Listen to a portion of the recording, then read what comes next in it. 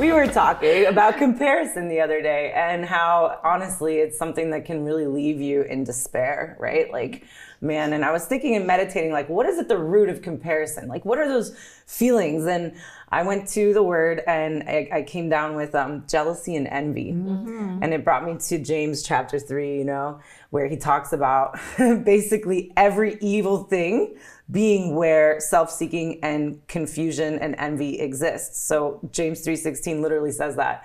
For where envy and self-seeking exist, confusion and every evil thing are.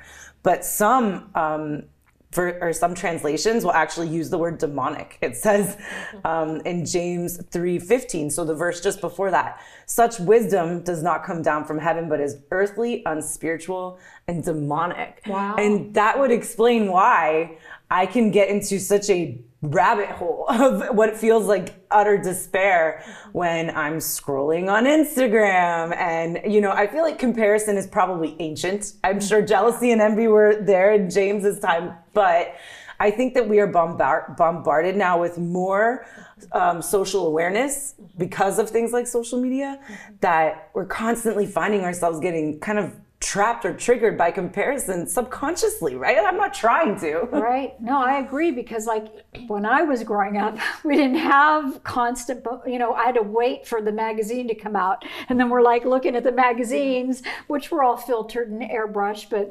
now it's like people are doing it on their phones constantly. They're posting pictures every day. Facebook. Yes. And you guys, I mean, you have much harder challenges. And that's why we keep saying, you know, put the cell phones down. Yeah. Put them away, because but it's everywhere. It's on Sure. it's on TV or the computers, whatever you're looking around, at. yeah. And it is. And in comparison too, the thing about it is it always goes back to you feeling like you don't measure up. You know, if you're happy in yourself and you're set in your life and in God with your purpose and where you need to be, I think it's easier to let those things pass by, especially on social media, because again, you're looking at something through a lens and not seeing the full picture of it. So you're comparing apples to oranges. You don't really know what their full life is. But I think it hits home for all of us in some way, because we're living in hard times and we are going through things, and then we see other people we feel maybe measuring up more than we are and doing a better job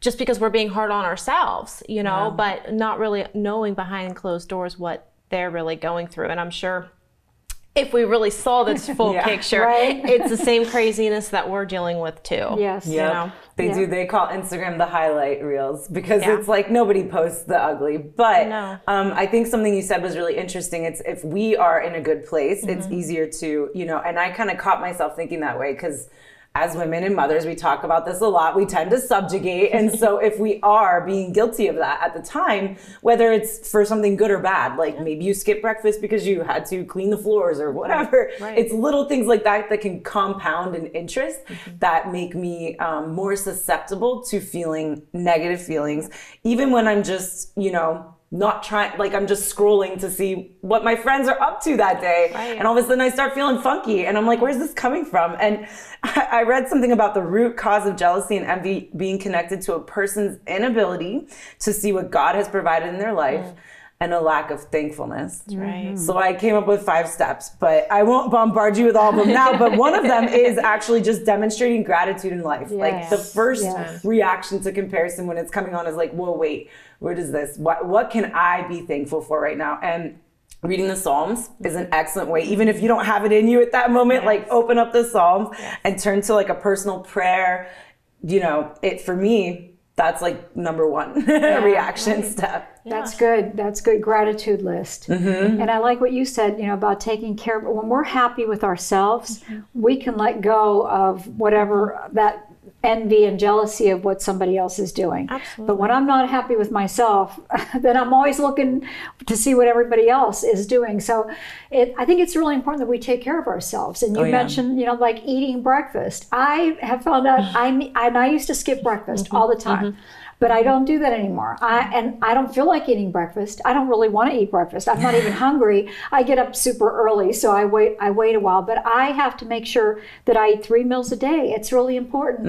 And exercise. I haven't been exercising. Well, today I did. I went, yay, and did a class that I haven't done like forever. I don't even remember the last time. And it just felt so good.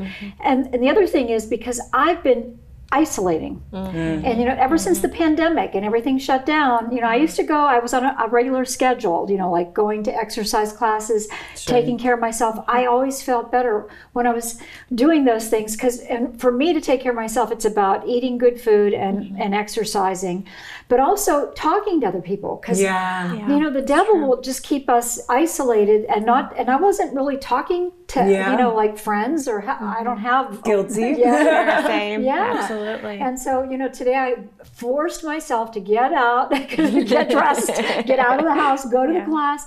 And I actually talked to 2 ladies that I've never talked to, older women that seemed nice, and that, we're not created to be alone. That's true. And I think you're honest with me because since the pandemic, I think my social and leisure priorities they obviously got shut off for a year, but now they kind of rank much lower. So I don't find myself I have to book it, we had a play date the other day with our kids at the playground and, I booked a watercolor workshop and I'm forcing myself to keep leisure and social activities that are wholesome, also as a part of my priorities. And it kind of goes hand in hand with the second step that I was going to suggest, which would be avoiding activities that encourage comparison. So like you said, the scrolling endlessly, by mindfully saying, hey, I have too many screen time hours logged in on my average. So I'm going to lower these, because I'm guilty of 8 to 12 hours.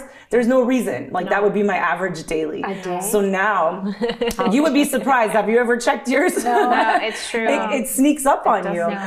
Even if it's email or whatever it is, right? It's how much time I'm looking and spending on that instead of doing something like in the world, so it could be negative people, social media, places that involve gossip and drama related talk, because we've all got that friend, and sometimes we do have to put them on pause. And of course, websites like Facebook, again, they're giving an impression of somebody's life that looks perfect. It's not reality. That's true.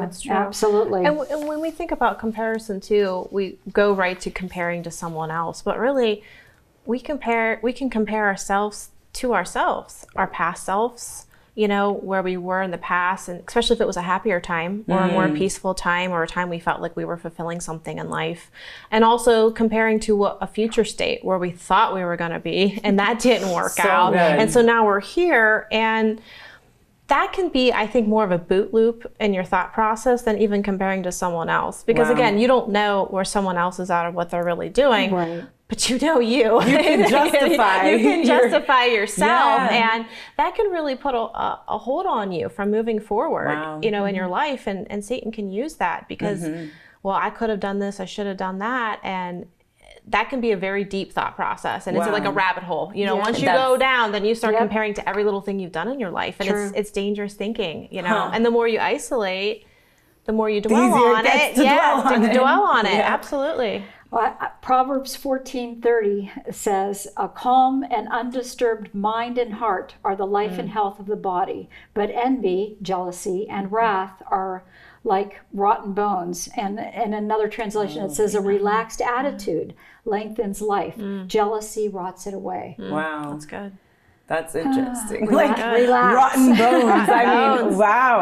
And actually, I think it's also the opposite of love, right? When we're in that moment of whatever it is, fury, desperation, that comparison, it's envy, jealousy, like you said, the opposite of love, and wishing really someone, even if it's our own self, like you said, a misfortune, right? Because, and so what's cool is I was thinking of the same thing that you were this morning when I was doing my prayer walk and I was meditating on this, and I was like, God, show me the root of what is at that feeling of despair when I'm falling into a trap of comparison. And I think he revealed to me regret. Yes. And a regret from where I could be, should be, or where I was. Yes. And then with regret comes a shame and a guilt, right?